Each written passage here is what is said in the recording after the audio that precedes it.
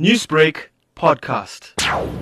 Last week, there was a parent that brought to a former student who was transferred late last year. The parent brought to the pupil forcefully and placed the pupil in a classroom physically themselves, bypassing all the admission procedures and the principal. What were some of the concerns raised regarding this pupil? The parents, once they got wind of the history of this pupil, there was an alleged case of misconduct internally where the student held another pupil at knife point and robbed him. One is part of it. And the second part is a criminal matter which is pending at the courts at the moment. Now, there was a meeting that took place regarding the pupil and the parents' views over the pupil being at the schooling facility. What were some of the resolutions taken at the meeting? The parents first staged a protest outside the school on Thursday morning, and thereafter they held a meeting on Friday evening.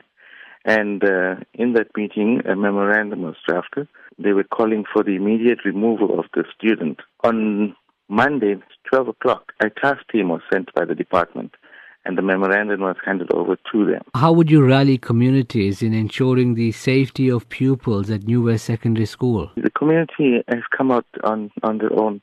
I mean, in terms of safety, one student cannot hold 1,400 students at hostage.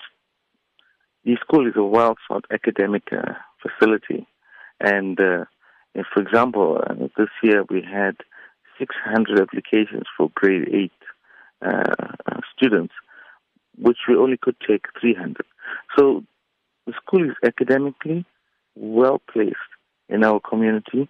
The parents are well versed in terms of what occurs in the school and the surroundings. Newsbreak on Lotus FM salutes the legends of our time.